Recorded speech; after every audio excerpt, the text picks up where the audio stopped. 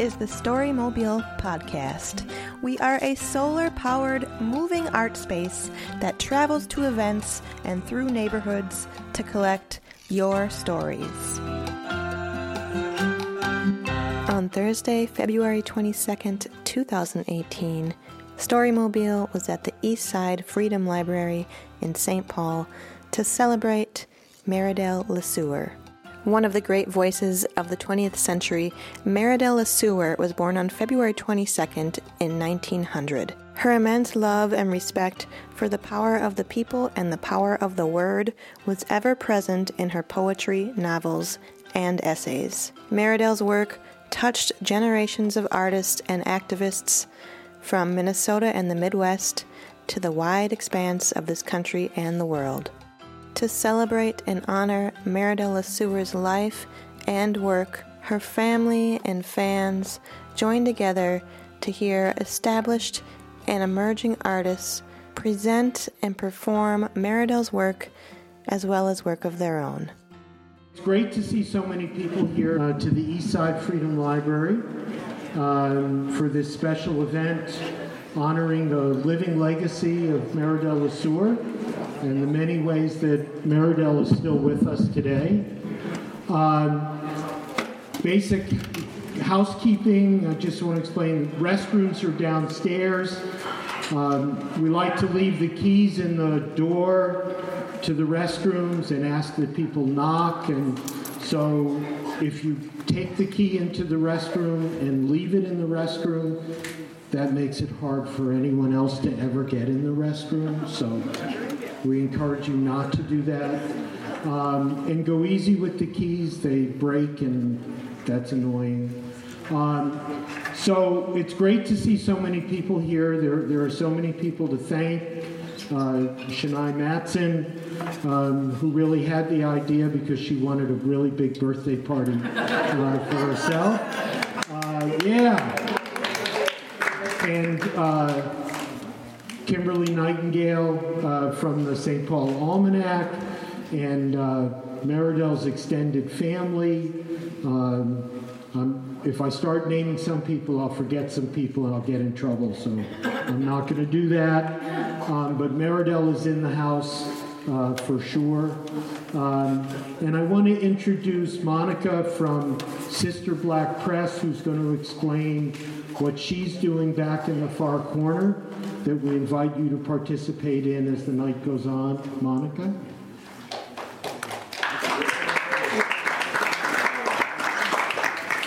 Good evening. So I brought my mobile press with me tonight. It's a little vintage clamshell press. It's mounted to the back of a cargo bike. So I invite you all at the end to come and pull a print. And I'm going to read what's on this. It's a keepsake for tonight, and Barb chose it. So it's from North Star Country, an excerpt. The people are a story that never ends. A river that winds and falls and gleams erect in many dawns. Lost in deep gullies, it turns to dust, rushes in the spring freshet, emerges to the sea. The people are a story that is a long, incessant coming alive from the earth in better wheat. Percherons, babies, and engines, persistent and inevitable. The people always know that some of the grain will be good, some of the crop will be saved. Some will return and bear the strength of the kernel, that from the bloodiest year, some survive to outfox the frost.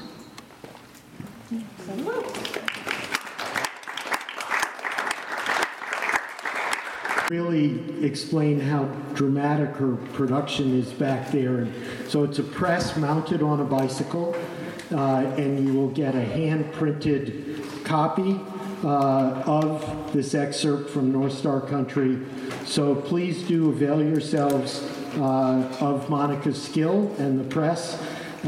We had a very interesting time figuring out whether her bicycle fit in the elevator or not. You'll have to ask her.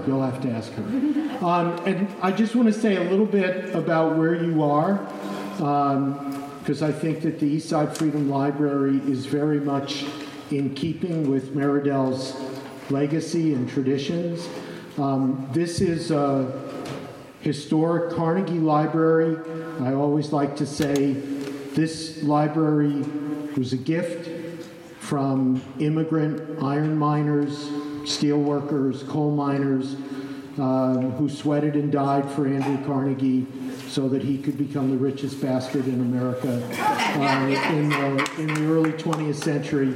And that's who we have to thank for the existence of this building, which is 101 years old this year. We have been here as the Eastside Freedom Library for 3 years and 8 months, and we have assembled with a great deal of generous volunteer help. We have assembled a collection of 18,000 books in labor, immigration, African American, feminist, social justice history, and the ways, as Meridell would have loved, the ways that those histories were told in poetry, visual art, fiction, memoir, theater, music. Generous people gave us their books. Many of those people are no longer walking the earth, but their spirit is here with their books. And we're doing a lot of work with kids that do History Day projects, and we have all kinds of people in here using the books, and we have lots and lots of programs. So there is the guest book, there are flyers on the counter over the course of the evening if you have questions. And I always like to say, particularly when we have such a great crowd as this, that if you have ideas for things that you would like to do here, or that you think we should do here, please suggest them. And many of the things that happen here are because somebody suggests them. I do not have a monopoly on good ideas by any stretch. So I want to begin by introducing Jayanti Kyle, who's going to set a tone for the evening in her miraculous ways. So, Jayanti.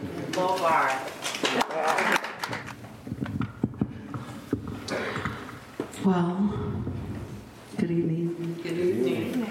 Because I'm still learning about Miss Meridell LeSueur, I will bring you the poet of another Minnesotan. And turn off the sound on my phone. When your mother sends back all your invitations, and your father to your sister he explains that you're tired of yourself and all of your creations. Won't you come see me, Queen Jane? Won't you come see me, Queen Jane? Now when all of the flower ladies want back what they have lent you,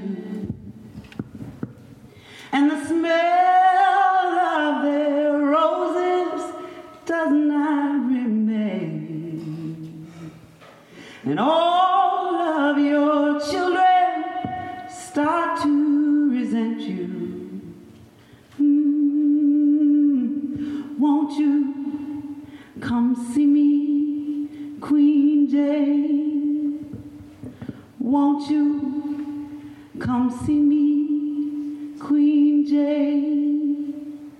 When all of the clowns that you have commissioned have died in battle or in vain, and you're sick of all this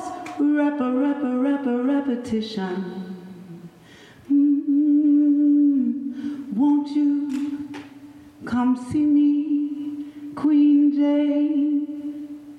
Oh, won't you come see me, Queen Jane?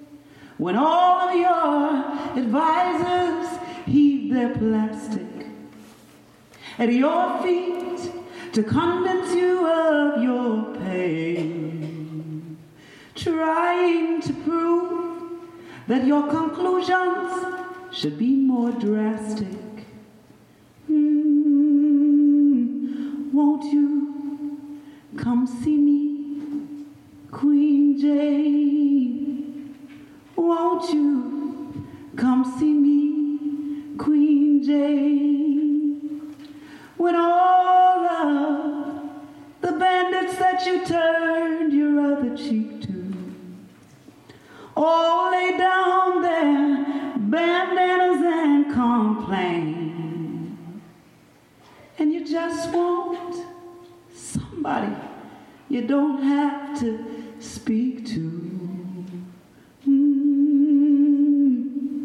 Won't you come see me, Queen Jane? Oh, won't you come see me, Queen Jane? Don't hold it back, Shania. I love you so much.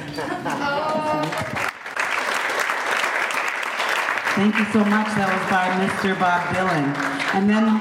And then this next song is really dedicated to Shania tonight. I just love the bleep out of her. I cannot think of very many friends. I can't think of any friends that would do the kind of things that Shania does for me. She really takes such good care of me, and makes it seem like it's nothing. But it is so much.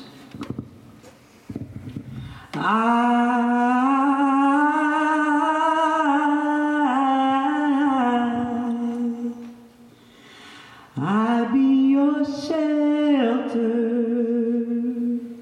I be your land, I be your everything, I be your friend, I be your water when you're thirsty and dry. I woke up moaning in a crowded, sick place, surrounded by evil, protected by grace. There were these hands, hundreds reaching for me. They knew exactly who and what I should be. Each way I turned, one way stronger than the last. Which would I choose and how could I pass? Then I heard whispers, be still, be still, be still, from deep inside me. Be still, be still, be still. Then I heard whispers from deep inside me. As I gave power to the sound of my own voice, a way broke before me, I followed my choice. I walked along the way other lives had been, till I came to what seemed like an end. Again, these hands reaching, beckoning for me. They knew exactly who and what I could be.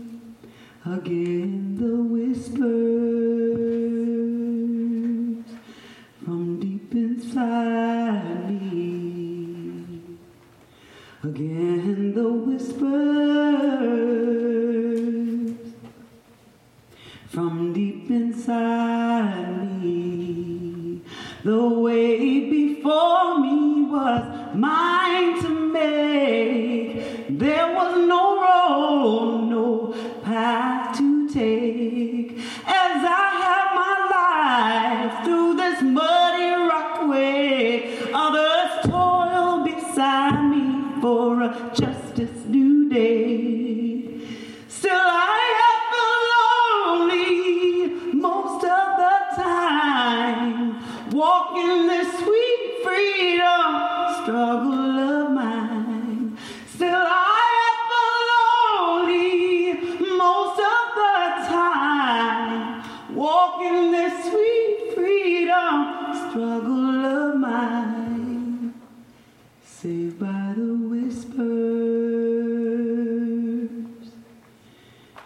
keeping me steady,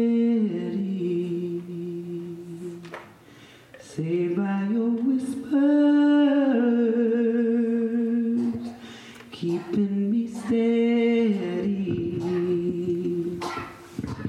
Yesterday I stumbled around the bend. I saw you standing, you reached me your hand. I've seen you before many a time. Why your life had plowed the road right next to mine.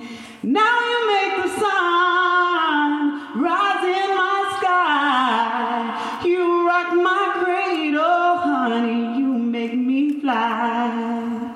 You keep me company. Now you make the sun rise in my sky. You rock my cradle, sure, now you make me fly. You keep me company.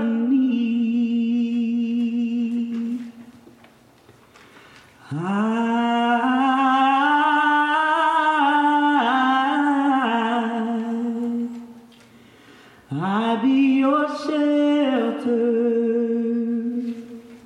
I be your land, I be your everything, I be your friend,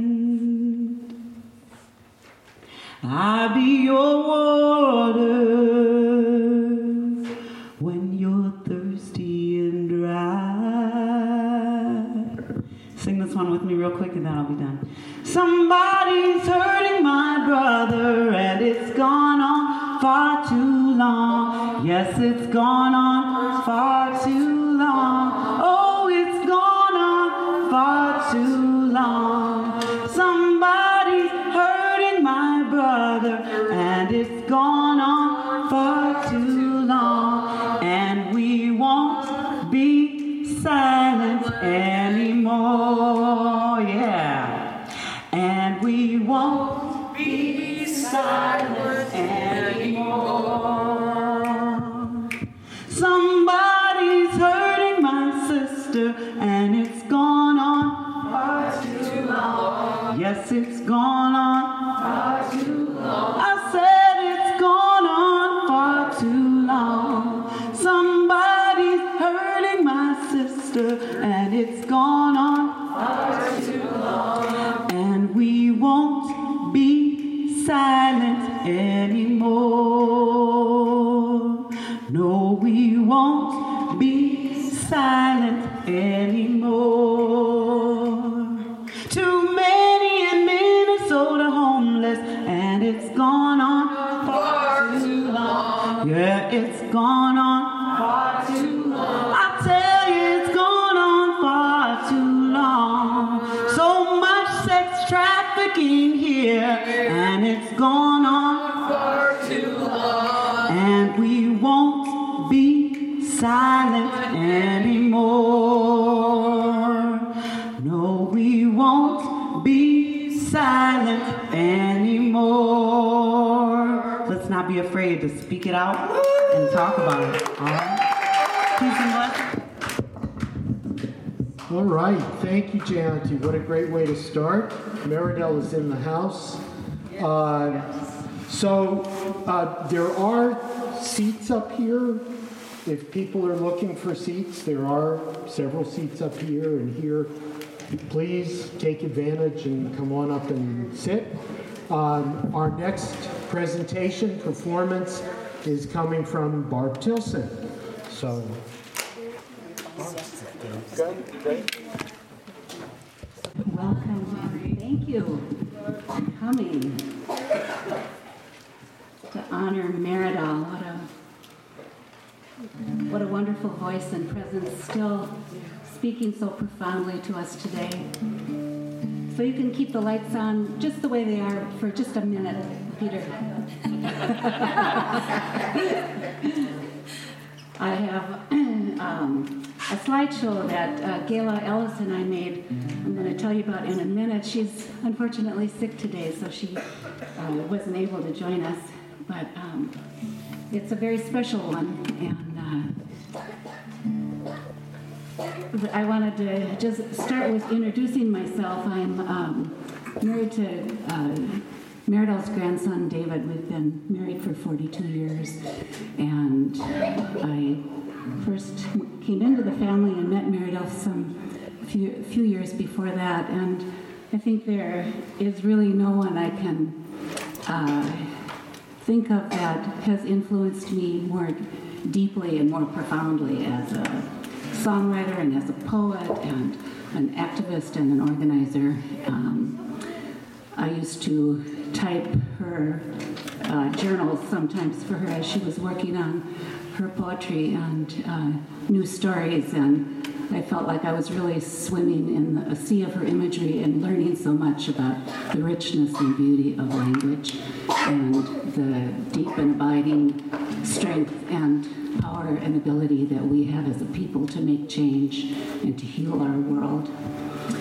So in 1985, Meridell went to the Nairobi, Kenya UN conference, Third World Conference on Women.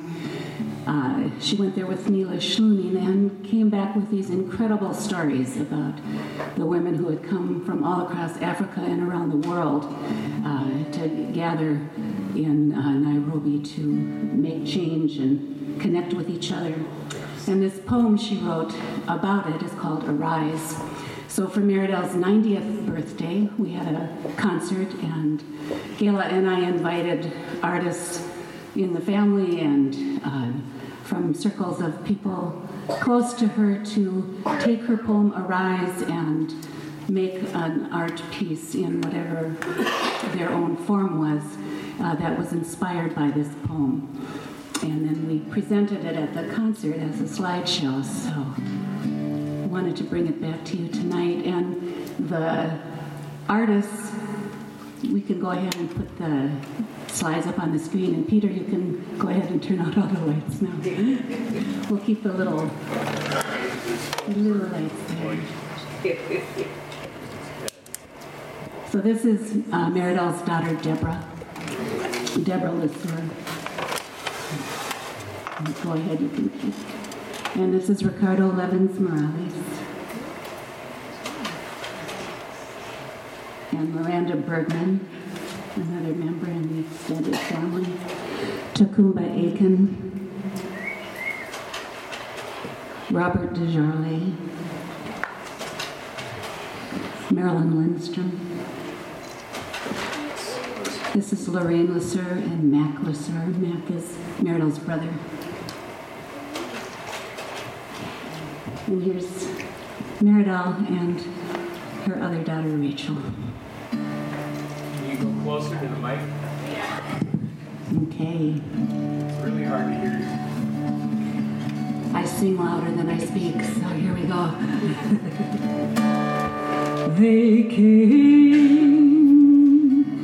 came bright over the old African horizon. They came. Wounds wrapped in flowered woolen bandages. They rose in great waves, earth in their flesh. They came out of the mortgage-stolen country. They came, appearing in their massive, soaring power. They came, rising out of the mortgage-stolen country. They came out of the corrupt city of Nairobi, skyscrapers actually embedded in the starving breasts of thousands of farmers and workers. The property sign brazenly, Standard Oil, Exxon, General Motors, all the predators from my country now looting the earth and the cheap labor of living beings. They came in the thunder. carrying their dead children. They drummed and danced and shook the gourds in flesh and power and survival. Don't stop me, the Sudan woman cried. I came to speak of hunger. Don't stop me, I appear at last. I am not supposed to be here. We were not supposed to survive. But we appear in the thunder of our solidarity.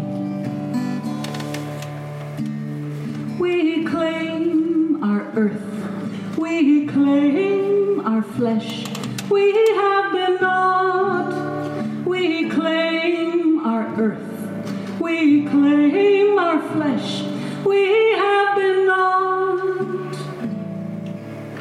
We shall be all. We shall be all. I saw them.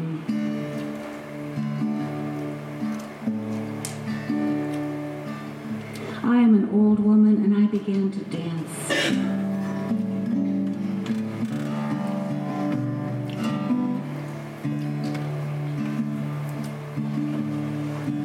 I will never be afraid again. Never feel alone again, dying in the old deathly world with the assassins, murderers, vultures. I will never leave the rising power of the oppressed. The earth shall rise on new foundations.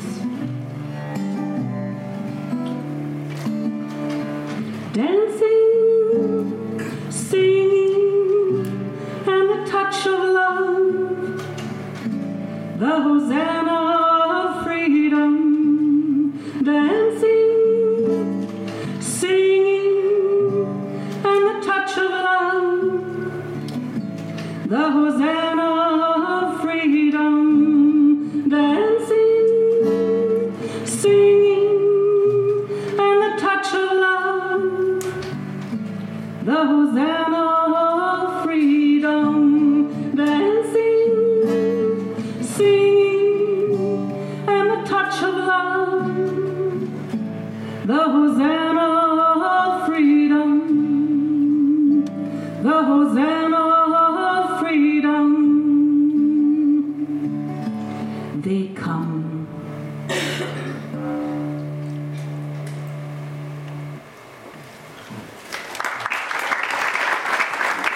ahead and get the lights, Peter.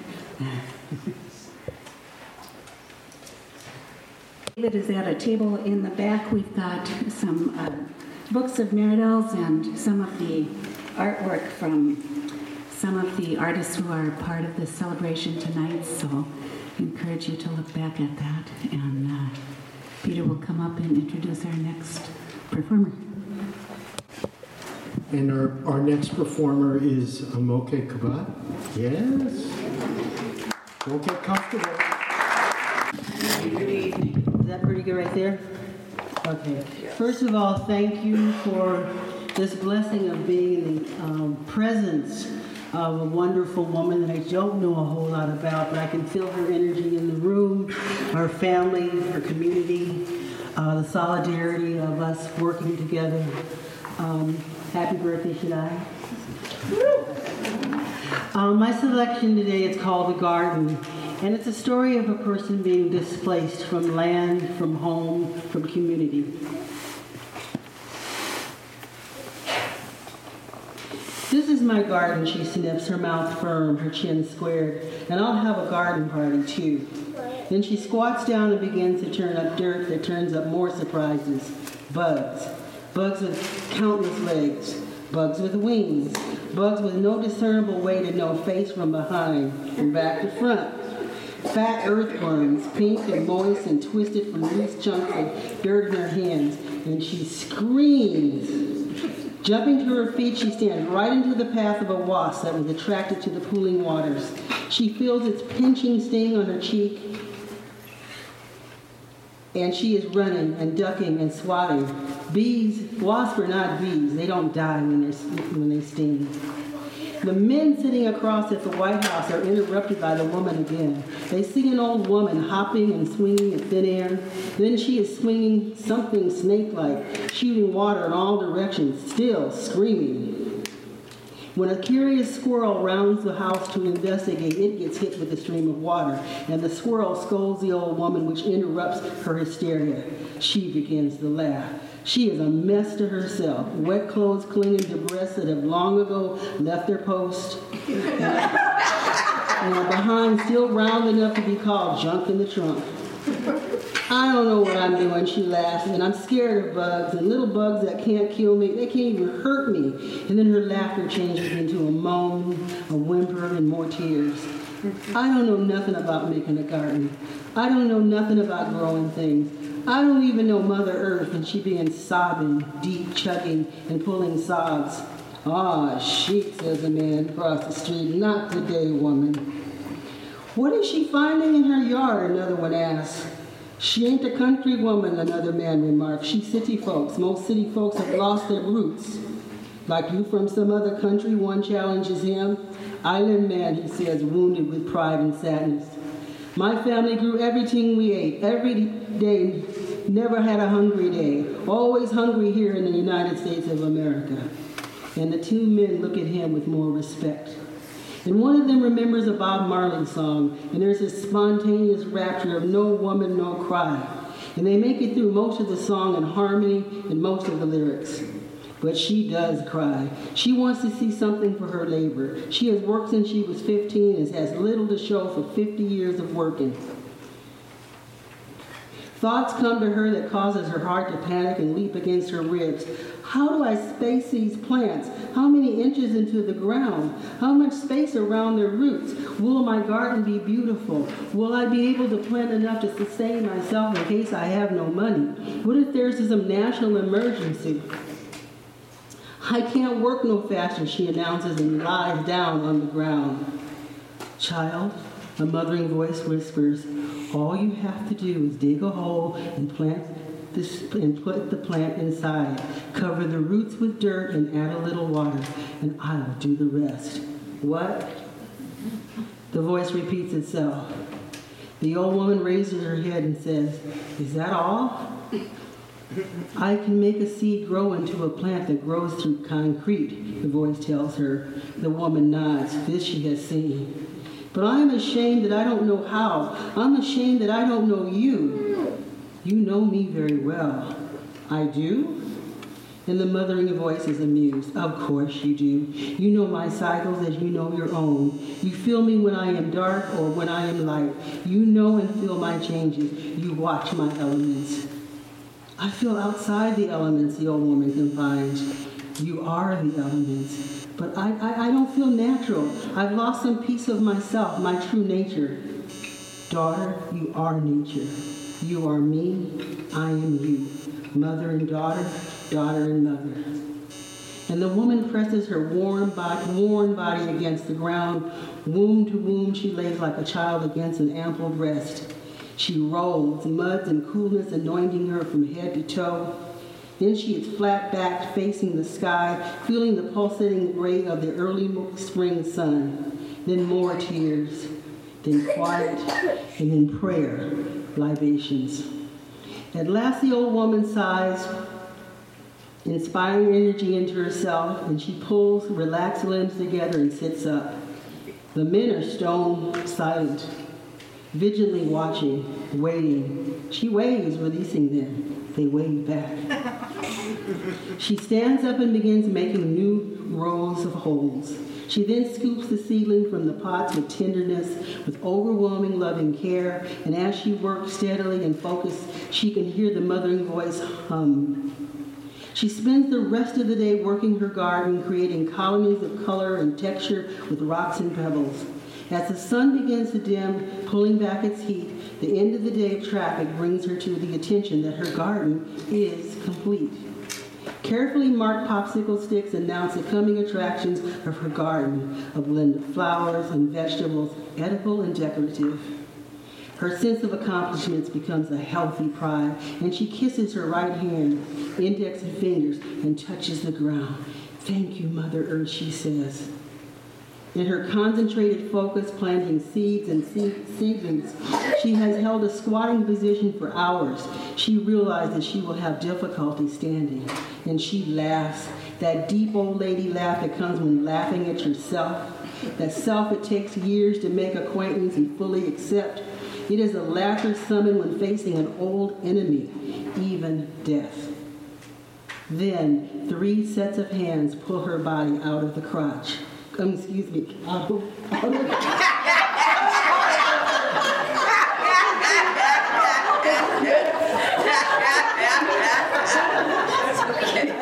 Then 3 sets.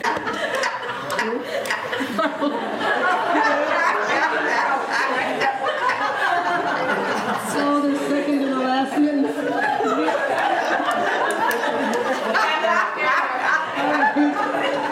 Then 3 sets of hands pull her out of its crouch. They stand together admiring her garden. I'm done. Okay. Each one, I think, this is a hard act to follow. So, now we have Shania Matson. And let's have just a quick happy birthday, Shania. Happy birthday.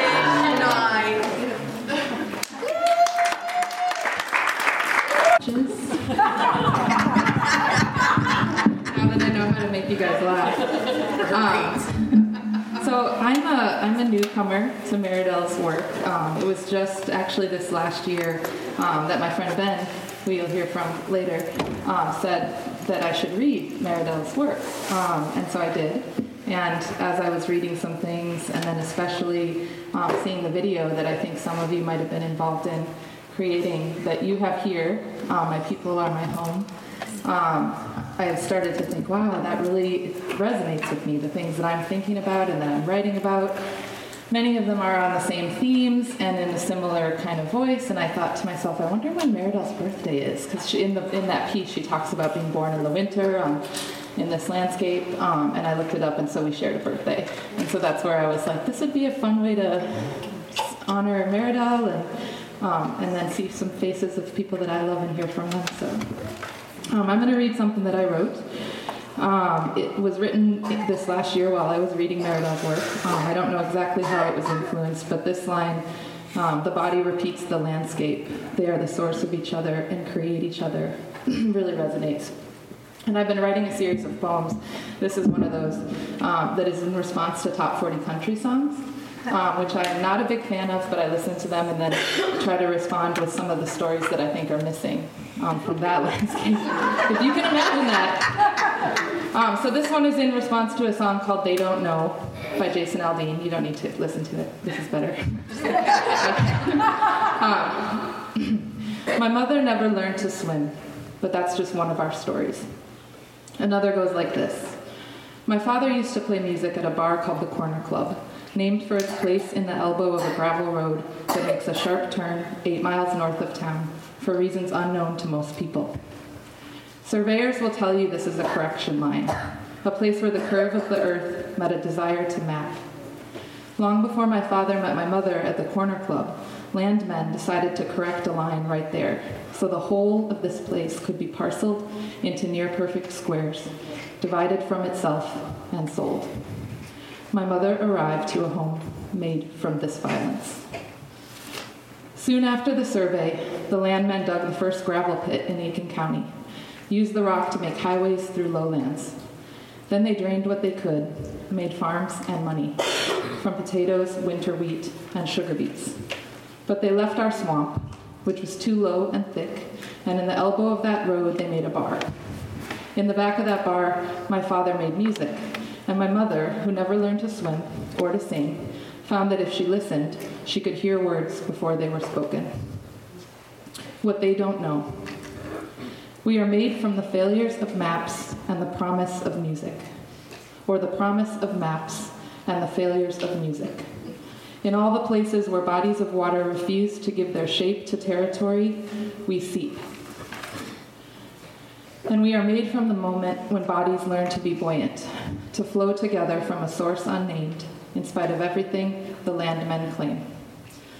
My mother never learned to swim, but she grew up floating the Mississippi on a ramshackle raft made from john boats and barn doors and turned-up hoods of broken-down cars. No matter what they tell you, she said, ours is not the same river. Our river is narrow and wild and forgiving. Our river curves softly and it moves slow. Our river is not a line in the land to correct. It is the land, and it is all the water they can't see. We were told never to swim in our river because it carries our ghosts who have names and miss our joy. They don't know those names, and we were never supposed to tell them. They don't know how our river swallows all the things we've lost and the wicked will we've wished away.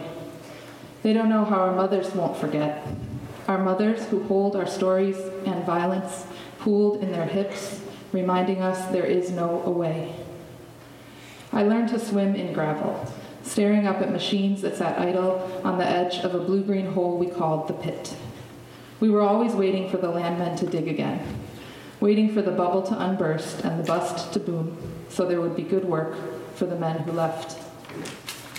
Our mothers shouted over the water, "They'll be back," calling us in with anticipation and warning, as if a storm like that could be weathered with grace.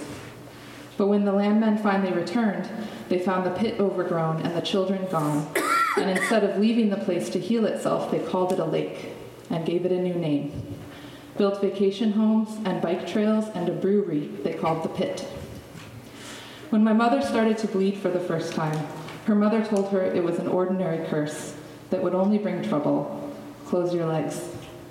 And convinced she was dying, my mother tried to stop the flow with her hands, but couldn't. Some people call them swamp stompers, the wild girls who live where the land is still wet, its contours unmapped. To them, female bodies are just wildlife, another lonely place they can fill with their stories of taking. They don't know all the water we hold, or that we hold it for our daughters. They don't know the source of our lives or our longing to live. I knew her as Riverine, first daughter, a ghost now, like the others. According to my grandmother, a dowser who traced our power and our heartbreak to a vein of water that flows unseen between two worlds, I would have 3 children.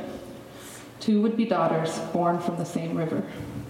In the dream of Riverine, my grandmother said she looked over the water and saw a bird she didn't recognize. It had a song she'd never heard and would never hear again. But she told me to listen, same as my mother did. Though we don't know what a bird is saying, we can still follow its song. Thank you. Okay. Our next reader is Ed Bockley, who, among other things, teaches at Metro State in the neighborhood, and recently curated a film and discussion at Bryant Lake Bowl. So Ed's at every interesting venue in the Twin Cities. Peter was saying You can't hear it in the back, so I'm trying to get this higher for you. This one's not working, so come on through.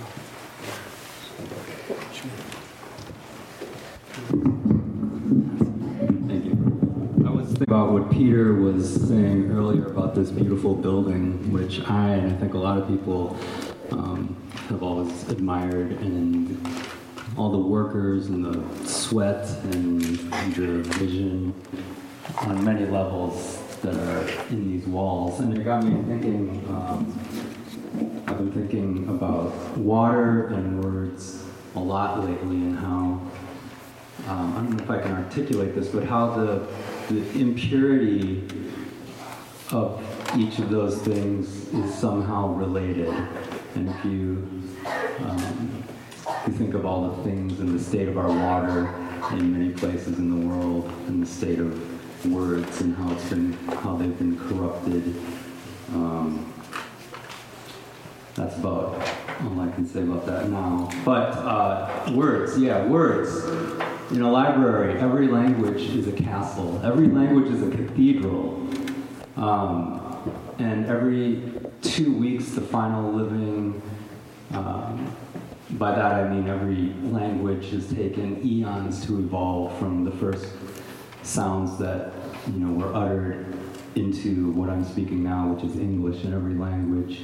spoken is a different kind of cathedral with different kind of grammar to hold the equivalent of the beams and joints together with the mortar and all that stuff. So every 2 weeks, the final living speaker of a language dies, and a lot of these languages are indigenous here on this continent, all over the world actually.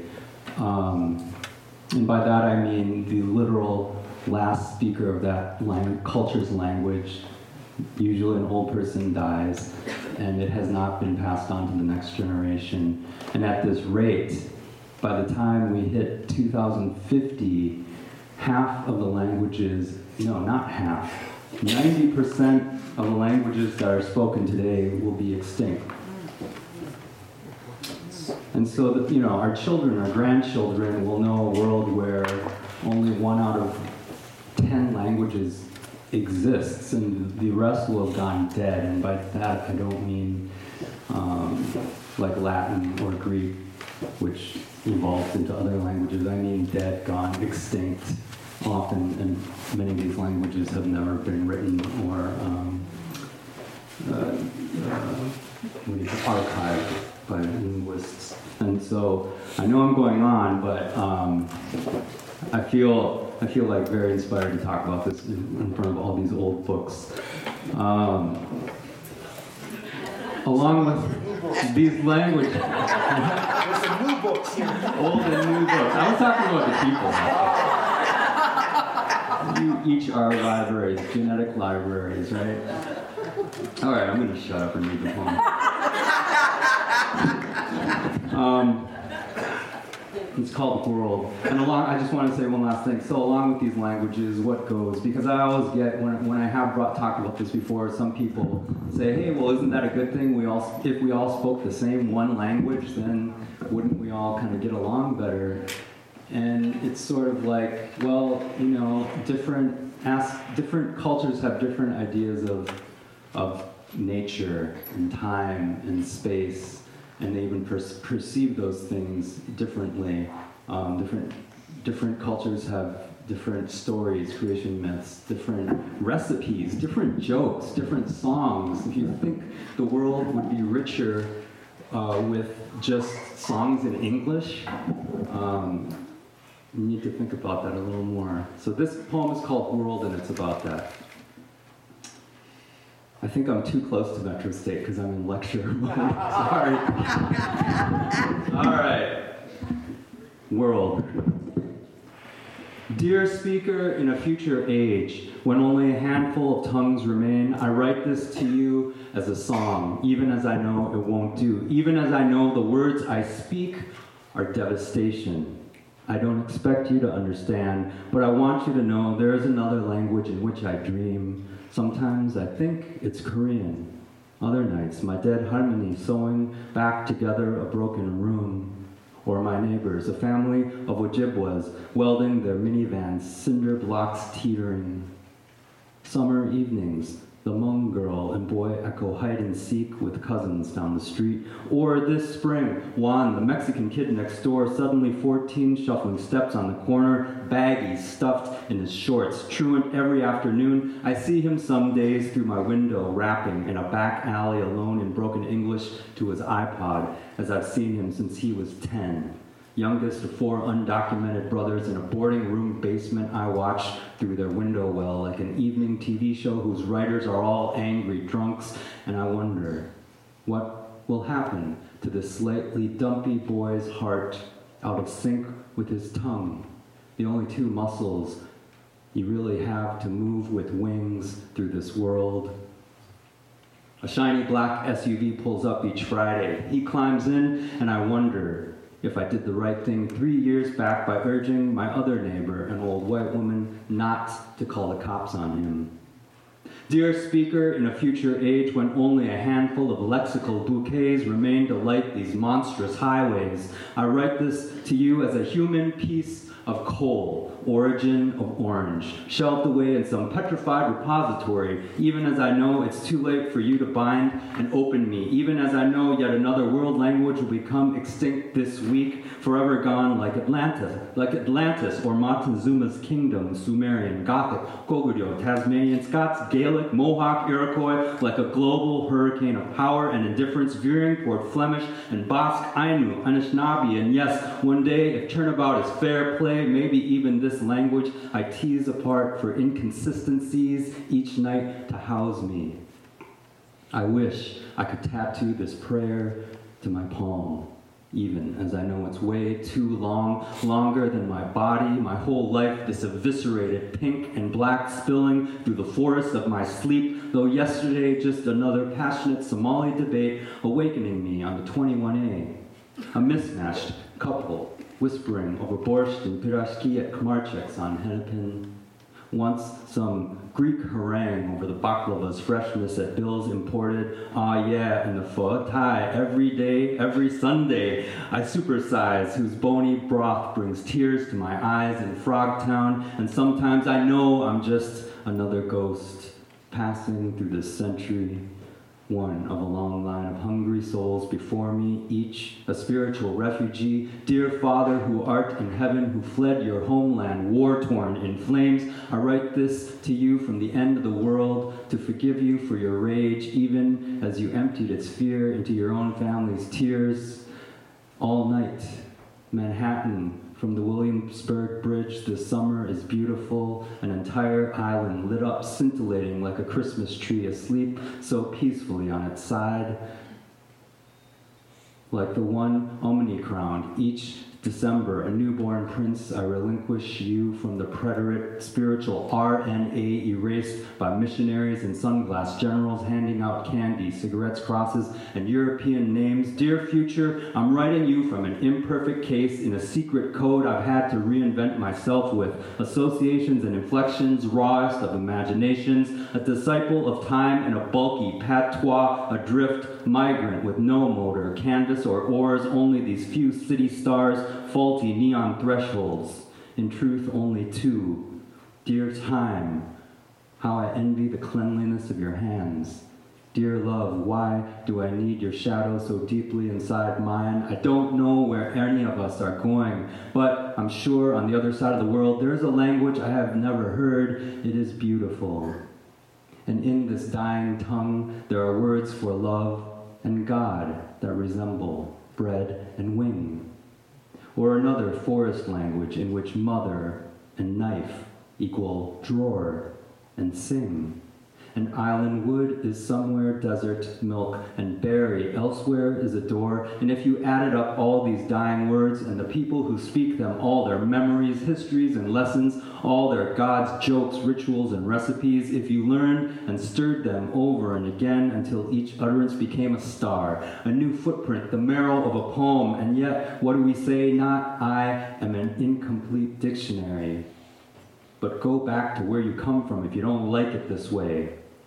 And yet, in the canopy of listening, what rasps in these voices is not hate or even fear, but grief, these groaning doors and shrinking portals to history. Dear speaker, in a future age when not 6,000 or 3,000 or even a dozen, but only one origin of the world remains, I write this to you as an elegy.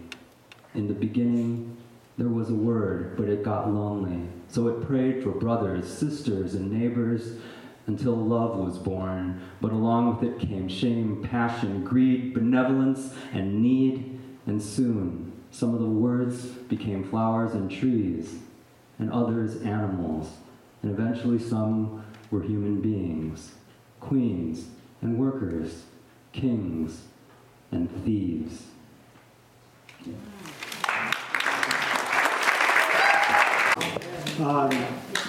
So our next presenter is Desdemona.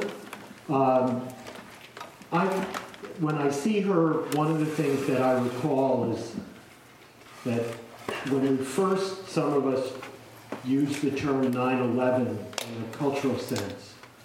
We were talking 9/11, 1999, the year that many of us came together to call for the freedom of Mumia Abu-Jamal. That was when I first met Desdemona, and she was one of the leading poets in our efforts back then. So many things that we've lost, including the cultural meaning that we first tried to give to 9/11. And of course, the tragic truth that Mumia is still behind bars 19 years after our efforts to free it. So please welcome Desdemona. I'm going to do a couple short pieces and just give a brief explanation here at the top. The first piece that I'm going to do was written between 2015 and finished in 2017. Somewhere in between there, it was created. The reason I chose to do this piece is because the quote you chose, the body repeats landscape. I found that, I did some research. I also was not familiar with Meridell's work, now I have a book that I need to read and all these different things. So I love these kinds of events that push me to learn about someone new or something new. So the first piece that I'm going to do is related to that quote, the body repeats landscape, the source of each other, creating each other. And then the second short piece I'm going to do is actually, when I was searching for things about Meridell, I found all these amazing quotes, and I decided that I was going to make a puzzle out of them and create something with them. So you may recognize some of the words. I created maybe 5% of it, and the rest of it is all Meridell. So that's the second piece. Once and future. We painted dawn into midnight. Out of cement ceilings, we made skylights. From gravel, we crafted fine and delicate chandeliers, hung them with fishing lines so they appeared to float in midair. We turned copper piping into rings, Venus circling our fingers. The oxidation turned our digits green, our limbs transforming into ferns and orchids. We breathed, and our condensation created clouds. Our tears fed the sea. We prayed to all the living things. We sat in silence with the trees, our feet rooting into the ground to touch the highest energy. The evergreens in us, we breathed in tandem. And inside our lungs sprung a forest of veins, mimicking their cousins' limbs. We sprouted 2 intricate flowers in our minds for the left and right hemispheres, and we hung our thoughts there, believing that the petals would keep them safely tucked away. We recognized ourselves, didn't need mirrors to see our likeness. Even the dirt felt like us. The sand, our bones in 1 trillion pieces. We walked atop these beaches, sinking in, their legacy holding us.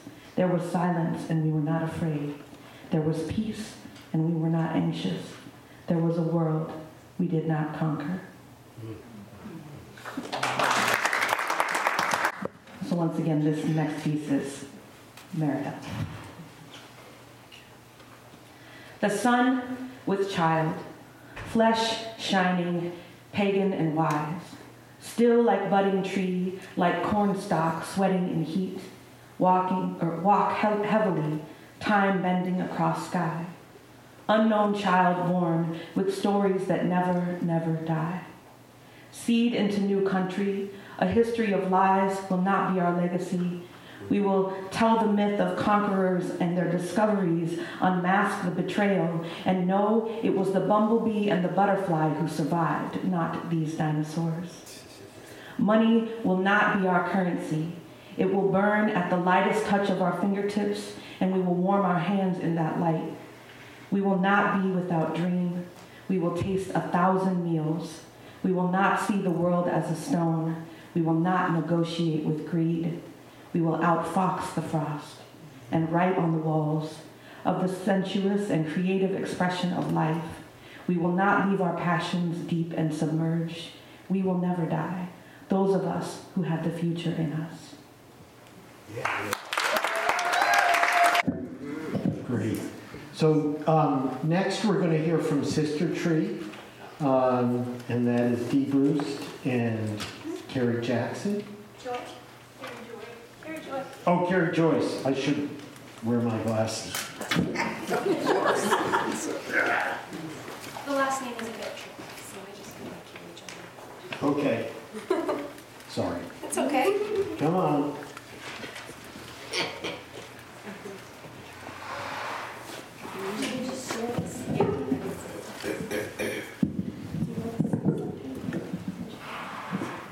Sure. I'm related to Barb Tilson through my husband, and so my daughter is named Merida.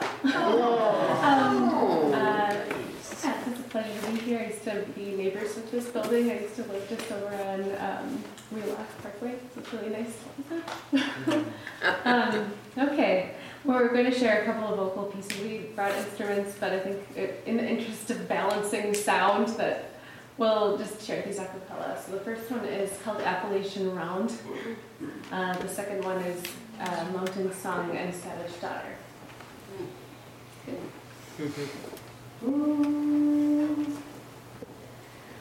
Take me back, oh hills I love, lift me from this lonely bed, light my way with stars above, curl soft wings about my head, wash my feet in crystal streams, cradle my arms in boughs of oak, breathe the scent of pine for dreams, wrap me tight in earth and snow.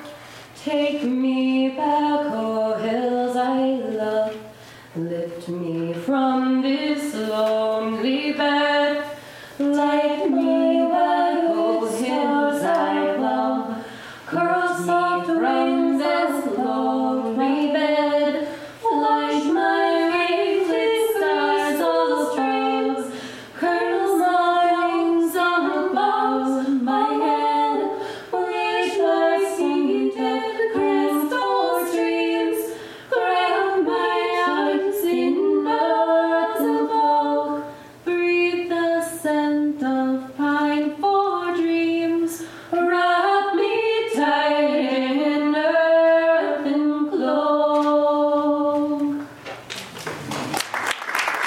Dreamed on this mountain since first I was my mother's daughter, and you can't just take my dreams away without me fighting. No, you can't just take my dreams away. This old mountain raised my many daughters. Some died young, some are still living. If you come here for to take my mountain, we ain't come here to give it. I have dreamed on this mountain since first I was my mother's daughter, and you can't just take my dreams away without me fighting. No, you can't just take my dreams away. I am my mother's savage daughter, the one who runs barefoot, cursing sharp storms. I am my mother's savage daughter. I will not cut my hair, I will not lower my voice. My mother's child is a savage. She looks for her omens in the colors of storms, in the faces of cats and the fall of feathers, in the dancing of fire and the curve of old bones. I am my mother's savage daughter, the one who runs barefoot, cursing sharp stones. I am my mother's savage daughter. I will not cut my hair, I will not lower my voice. My mother's child curses too loud and too often. My mother's child laughs too hard and too long.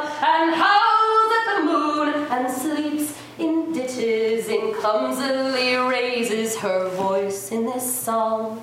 I am my mother's savage daughter, one who runs barefoot, cursing sharp stones. I am my mother's savage daughter. I will not cut my hair. I will not lower my voice.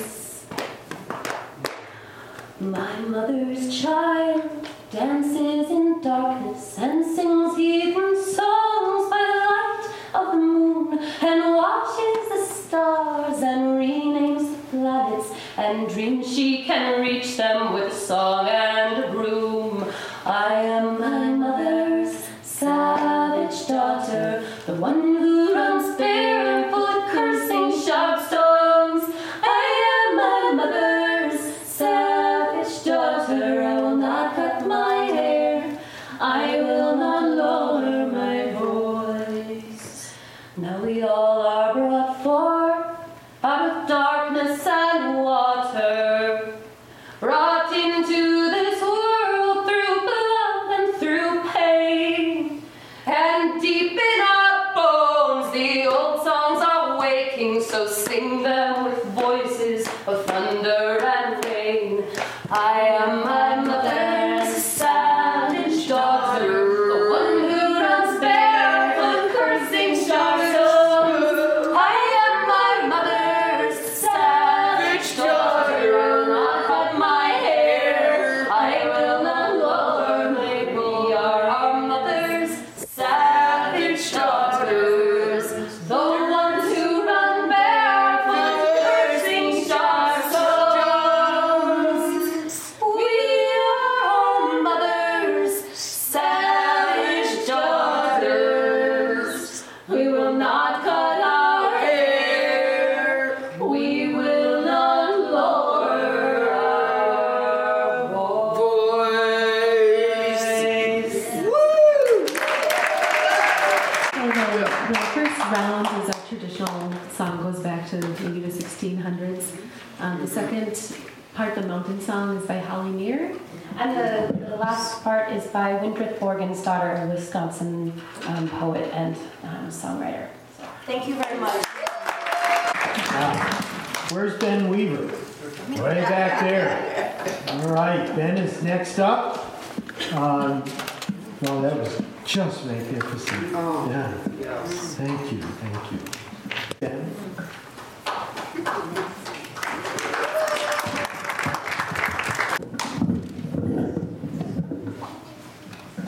Thanks. So, I learned about Meridel Lesueur in 1996 when I was a junior in high school because my girlfriend at the time did her History Day project on Meridel. And she actually has the last video recording of Meridel before she passed away, to my knowledge. I don't know where the videotape is, but so then I knew about her and loved and respected her work, but in 2013 I found myself at the Historical Society looking at old Mississippi River maps, and Meridel's name just popped into my head, so I put it in the computer. And then I pretty much stayed there for the next year and a half and read through all of her papers. And this was at a real transitional point in my life. So one of the things I stumbled across, though, was she made this reference to James J. Hill, which I'm going to share with you because it's appropriate to be in the Carnegie Library. Yeah. And she called him, I don't remember the exact words that she used, I remember the sentiment, and I've gone back and tried to find the passage, but I can't find it. And it was something to the extent of, she called him the midnight thief of the railroad. And James J. Hill is one of these people that I mean, I could curse, but I think he's a terrible person. And I don't like that we remember those people. So I came up with a new name for James J. Hill back in 2013 when I decided that we needed new heroes and we needed new myth people and we needed new stories. So I called James J. Hill, to me, I call him Old Workbench Face. Because I like to imagine what he's done to the land, and if you personified what he's done to the land back onto his face, it would look like an old workbench that had the shit beat out of it. and not taken care of for a long time. So I wrote this poem for Meridel back a long time ago, and I've carried it with me on many miles, so you can see what's happened here. This poem is called Wooden Axle in the Wasteland of Trains. Jeffy at the spigot, those eyes like wind through bullet holes, or a sink full of dirty pans, motorcycle clouds, jackstrawed telephone poles. Went to see the beekeeper, a rope hanging from an oak, leaves on the kitchen floor, her breasts like snow falling through a torn screen. Root poems crowfooting out her arm is how the world ends. Sister coming home through the corn, old workbench face and his midnight thieves building the railroads a wasteland. Out of pine shadows, the regather begins to congeal. A fire is kindled from scattered orange peels and boxcars clanking up the moon. Jeffy up near the engine, singing Nobody Knows the Trouble, shoveling hallelujah from the avalanches. Smoke and laughter rise, and once more go between stars. And so little sister protects the wandering needlework of the Forsythia and the Despoblados, puts blue on the rivers and streams, weighted with stones into her many ferny loops. Those who knew what the forest had in mind before Wooden Axle rolled up are standing in the doorways, refusing old workbench face and the conqueror's entry. This time, the stories will be told by the rare touchwood and quiet mossery, Jeffy at the six burner, little sister rolling out the dough, because generosity is how you prepare for a rainy day. And when I was at the Historical Society, I came across this poem that Tom McGrath wrote. Yeah. And at the top of it, it just says for Meridel. It's called Beyond the Red River, so I'm going to read this to you. The birds have carried summer to the south, and the flower money is drying in the banks of bent grass, which the bumblebee has abandoned.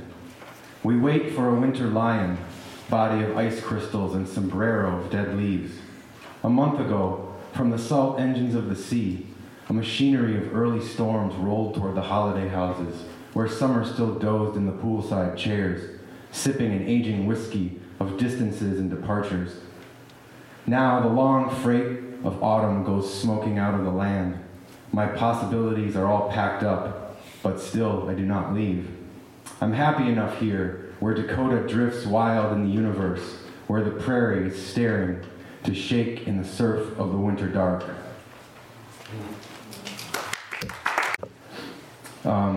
The title for tonight, we were talking about what it should be called, and the idea of resistance came up, and I've been having a hard time leaving resistance alone, because I think we need to resist, but I think we need to have resilience, and we need to have renewal, and probably some other words that go along with seeds, and women. So this is a poem towards that. One other thing I thought of on my ride over here is that there's a lot of things that I've seen lately about shred the patriarchy and down with the patriarchy, and I couldn't agree more than 100,000% about that. I saw something the other day from a Dene woman who I have tremendous respect for, and she said, it's not the matriarchy, it's the matrifocal. And I think that the archy is the problem, so I appreciate what she said, and I thought I would share that because I think Meridel also would appreciate that. There is a cat up ahead and a weed in the sky. It's getting too dark. I can't identify the birds. When you pull over, show your eyes.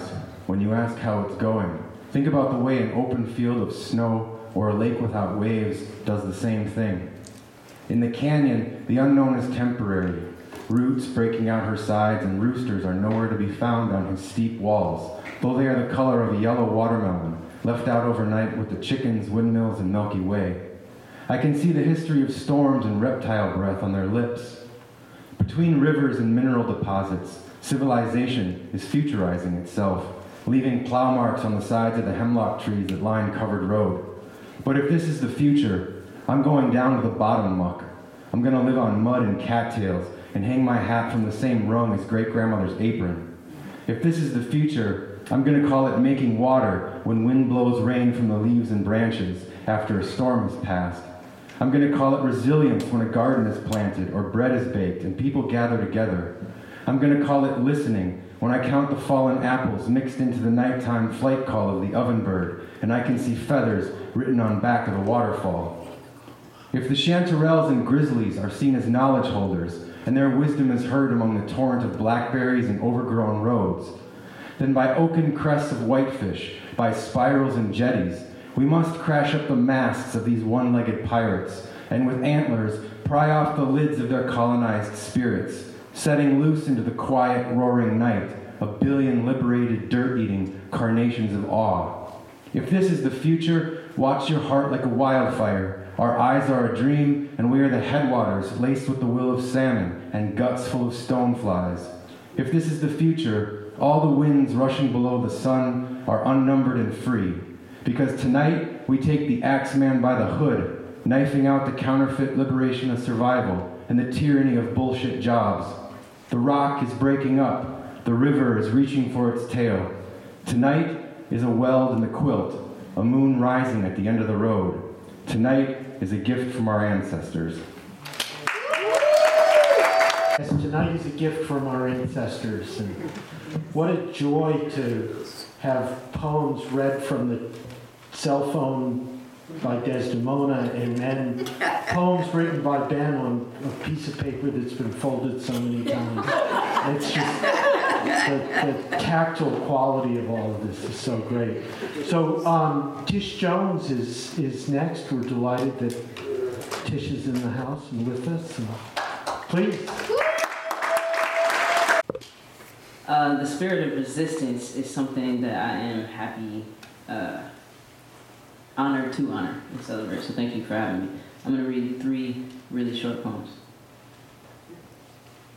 Like super short, under my 5 minutes.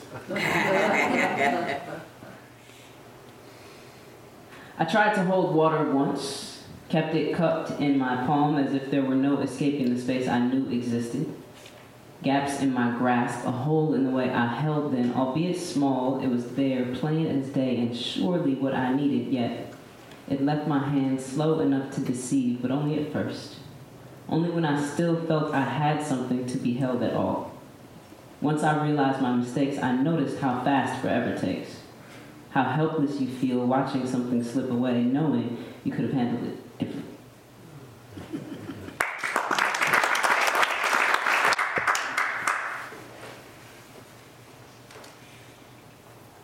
That's the thing with technology, right? This is called All a House Can Hold. How many mothers' stories have been a basement deep stair for this house to affirm? Foundation, a thing held up over time. These hands here have built body large enough for future to fill with love. These walls were mined for the texture of life before life living. In this place, there is space for first pillar and new dress. Both greater windows and endless light. Here is where children will come to be cradled by the colors of their ancestors and the images of tribe. If you have ever been here before, you belong here now. This is the last joint. I think this poem is about being busy. I don't really remember. I think it is. I don't know what this poem is about. Or like resistance. I don't know. Tell me. Beached. I don't exactly remember when it started. I mean, the days began to bleed into one another, making a month a year, but I got here nonetheless to this sandhill where I feel stuck in motion constantly, trying to find my footing and make it somewhere other than where I am, and all I am is sifting sand and standing still, simmering with wishes of resolve, and all these people need me to be the one that figures out how to outdo a life of sand dunes and to-do lists that undo you as you shift and shuffle through the piles before you. Your life, a valley of shit that slips between your fingertips when all you want is something to hold on to or rest your weight on, but you can't bank on that these days because these days are proof that quicksand is real and you are sinking as people watch and need and push you to keep going. Thank you. And next we have Colleen Casey. Colleen.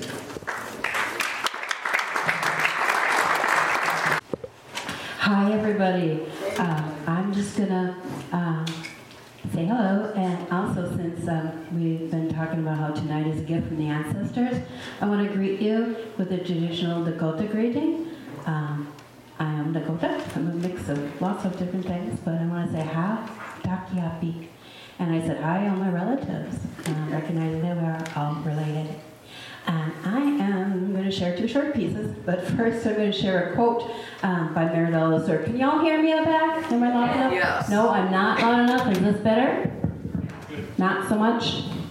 You can come closer. There's still some seats up front. I hope you can hear me, but I thought I'd ask. So here's a quote, and I was surprised nobody else brought it up, so I am reading off a phone. Some of you might think that's funny because you know me and I joke, I'm not smart enough for a smartphone, so I don't have a cell phone, I have a smartphone. And sometimes I joke, well, maybe it's not really joking, I say, well, I'm really a conscientious objector. So I'm in the 1%. I know. I don't have one, but I borrowed this from Candy, my dear friend. And this is on the Wikipedia site, and it might also be on the Minnesota Historical site under the page for Meridel Lesueur. It says, I tell the young writers who visit, carry a notebook. That is the secret of a radical writer.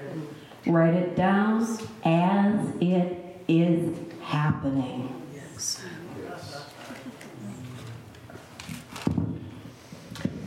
So I'm humbled and honored to be here tonight and to be a part of this fabulous celebration for the indomitable Meridel Lesueur on this her birthday. I'm going to share a short piece, and this is based on a longer written piece that Meridel wrote in 1934, and some of you may know it. It's called I Was Marching. But I'm going to preface that first with, give it a little wave if you're familiar with the Minneapolis trucker strike, also the Minneapolis Teamster strike of 1934.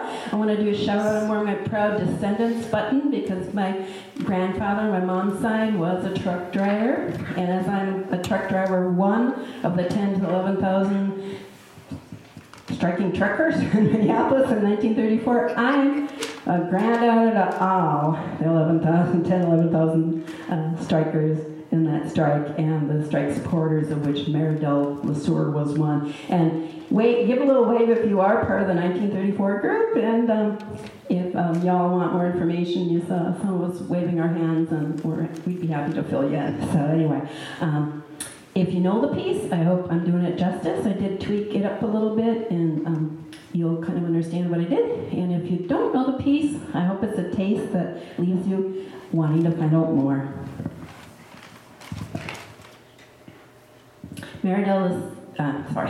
I Was Marching by Meridel Lesueur, adapted as a monologue by Colleen Casey.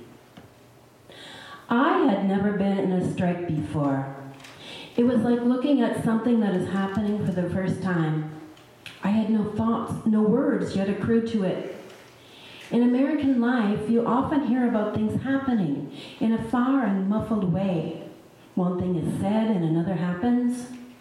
For a while, I'd heard a lot about the strike, so I decided to go by strike headquarters. I walked by on the opposite side of the street and saw the dark old garage building and the gaunt young faces leaning from the upstairs windows. I started to go down there often. I'd look in and see the huge black interior and live coals of men moving, restless yet orderly, their eyes gleaming from their sweaty faces. Cars leaving filled with men, pickets going to the line, engines roaring out. I'd stay close to the door watching, but didn't go in. I was afraid if I went in, they would put me out. After all, I could remain a spectator. And there were many spectators, artists, writers, professionals, even businessmen and women, standing across the street too. And I saw in their faces the same longings, the same fears. The truth is, I was afraid. Not of the physical danger at all, but of an awful fright of mixing, of losing myself, of being unknown and lost. What do I do?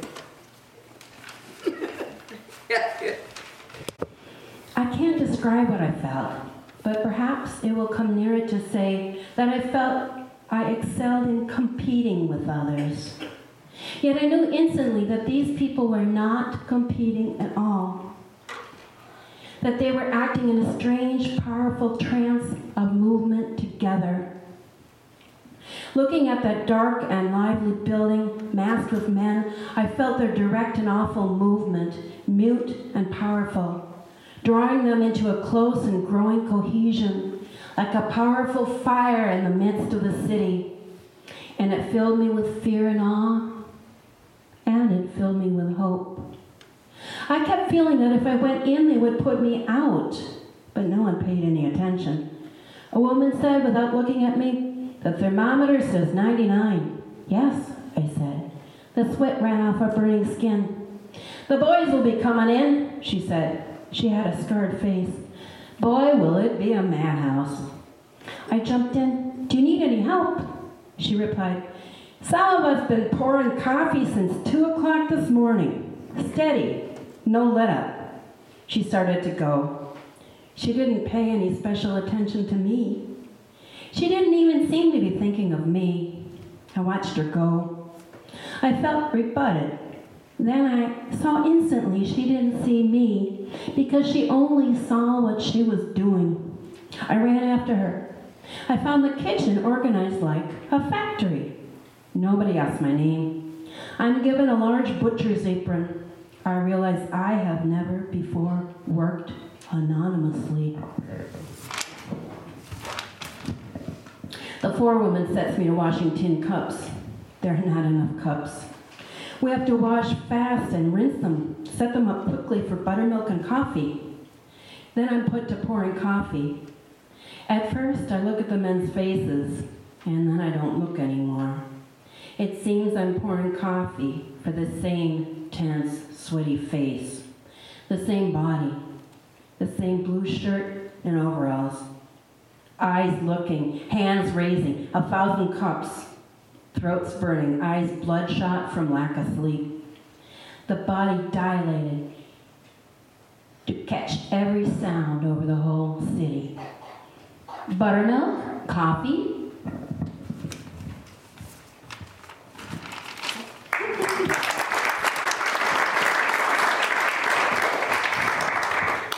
Okay, this next one's kind of a short one. And I toyed with the words. You know how when we're writers, we each word means so much. Do we go with this one? Do we go with that one? And what first came to me was wise word women. But then I thought, why just women? Wise word warriors? And I knew the lineup would be men and women. And I don't think gender is binary and it's a continuum and it's a construction. And well, if it's a construction, it can be deconstructed because it is oppressive. But I thought, remembering my grandpa and 10,000 men and women who came up for the funeral of some of the strikers who were killed in Minneapolis in 1934. I thought that was 100,000 people. I thought, hey, the only time I've seen 100,000 people gathered for political action was on the Capitol after the inauguration of this last president. And so I thought, okay, I'm going to go with wise word women. But with the idea that it can be wise word warriors, women, we like to include people. So anyway, and I also thought, Meredith LeSueur, and excuse my language, but she was badass. A woman rocked for how many decades? And she was blacklisted. So she was so powerful that she was blacklisted. So I just thought I'd bring that up. And I am most familiar with her work from the I Was Marching Peace because of my interest in the strike, but I'm also familiar with her work as a writer of the proletariat. So, solidarity. Okay, here we go. Now on this one, I'm going to have a few wise word women joining in, so if you're holding one of these papers, now's the time to follow along. Wise word women. For Meredith LeSueur on her birthday, for Shania Matson on her birthday, for all the other wise word women and wise word warriors. Here we go. Wise word women. We've got grit. We don't mince words, we tell it like it is. We may strategize and choose an angle, but we speak truth to power and power to truth, and in so doing, we draw others in.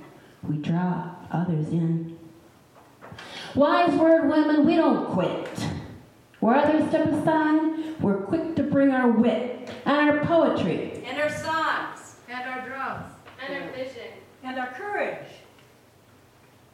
And our compassion. And our pencils. And our notebooks. And our purpose. And our persistence. And of course, our dancing shoes. Wise word, women. We let our conscience be our guide. Where there is hatred and oppression, injustice, degradation, you'll find we take a side and grab banners. Write letters. And stories. Make signs. Craft puppets. Run for office. Draft laws. Raise our voices. Engage our intellects. Draw on our creativity. Pull out our passion. Invite others. Ignite others. Fill up the page. Step onto the stage. Step into the streets. And organize. Organize. Great. Thank you, Colleen. Thank you, all those voices. Great. Not on. It's not on? Thank you, all those voices. Colleen's mentioning the 34 strike. I just want to give a shout out to Keith Christensen, a great visual artist who's here tonight and has had a great impact on this place and on our remembering of the strike of 1934. If you notice in the far corner of the banner, Keith created a board game called Game Turn, which is about the 1934 strike. You should all come back and play Keith's game. And Keith also painted part of the St. Paul Labor History mural, which is downstairs, which includes a wonderful representation of Meridel. So soak up some visual art while you're here too. Our final presentation this evening is by Louis Alamayu, and Louis is going to read the poem that Meridel was writing as she was transitioning to her next iteration. So, Louis. Good evening. I think the first time I saw Meridel, I had no idea who she was. It was June 1968. I was finishing my last year at college, and I got a job in Washington, D.C. And the Poor People's March was happening then. And, of course, Martin was killed April of 1968, 50 years ago. There was a meeting in a church, and Andy Young was one of the main speakers. And this woman stood up and started talking in this eloquent voice. But she looked like a woman, like the stereotype of a woman from Appalachia. She was disheveled, hair all over, and this eloquent musical voice. And I was thinking, I better rethink my cliches about Appalachian women. But maybe about 10 years later, I met her in Minneapolis, and I began to connect the dots that it was the same woman because of that voice. And I had the opportunity to introduce her to Gwendolyn Brooks.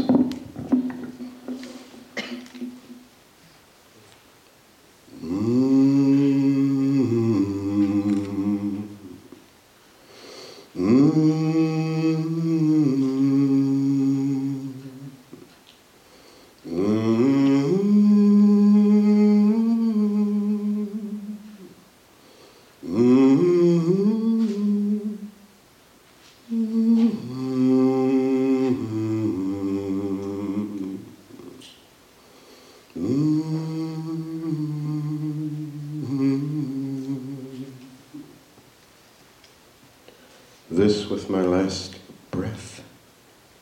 November, Thanksgiving. November 13th to 14th. This is like adolescence. All your body is changing. The glands, the center, glandular shift, fast changes, substance, tempo, another kind of sleep. My reality seems different. I am stranger to myself. Where are those alien feelings coming from? Oh, come to me. I am entertaining some other person, and nothing is familiar to me. It's not sleep. I am simply gone, entirely gone from memory of the body, and also as if some dramatic character has fallen from you and left you amazed, alone, without your personality. Yes, you have died. That traditional person and all her memories, and took on alien memories. It is strange. You are taking on a new personality, a stranger, alienated, unfamiliar. I write differently. Then I seem to be gone. My body inhibits, immobile, an empty house. I'm sitting here as no one, absolutely no one. The wind blowing into your valves and caves and habitat.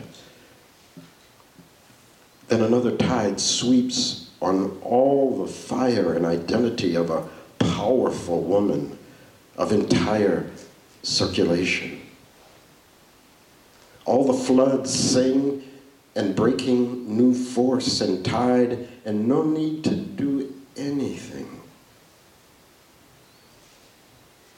We've taken off our persona and removed a dress to make a study of bones. The death of the decorative person comes back. Call back the naked and the reality. We're shedding what chickens do to shed your feathers. Molt. Change your reality. But this shedding of all your costume and personature is most amazing. A certain clothing of personalities falls away, leaving you naked, bare. Death of a shallow person. A return to depth. Death.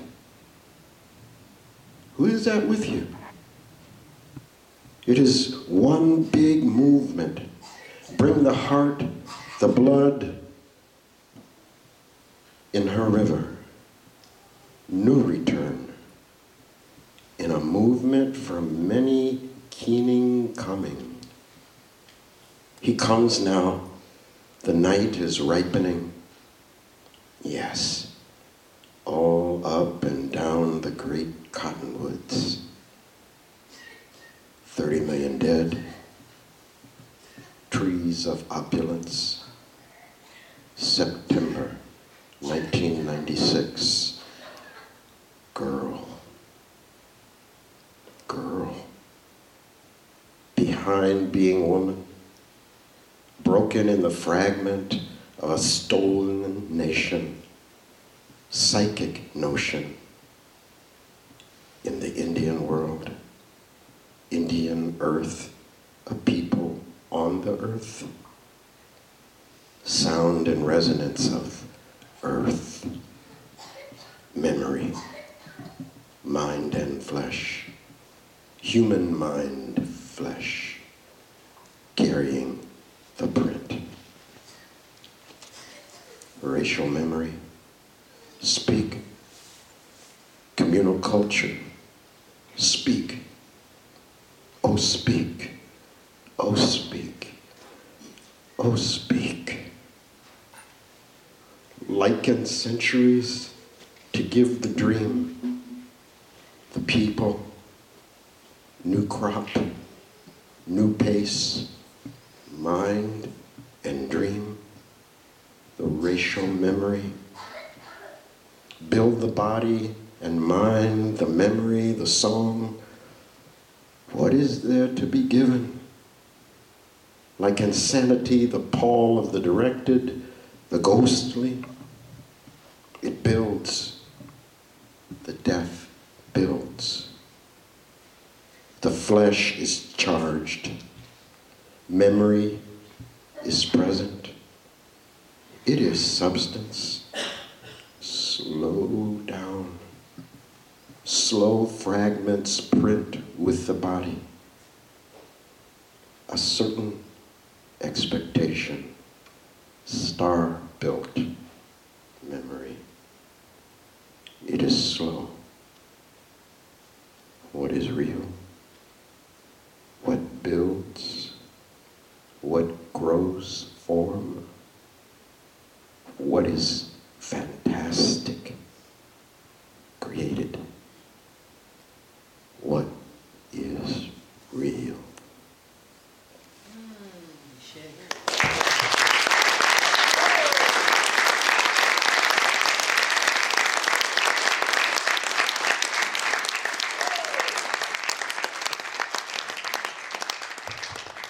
So about 2 months ago, maybe a little longer, several of us got together, and Shania and Barb and David Tilson and Kimberly and Josie Tilson, and we started talking about the value of doing something on Maridel's birthday. And I'm just so moved by what's happened here tonight. And thank you all for coming and bringing your energy and voices. And please make sure you sign the guest book so we can let you know we're dreaming. Maybe we would do this every year on Maridel's birthday. Not a bad idea. Thank everyone who read and sang and performed. One more round of love for people.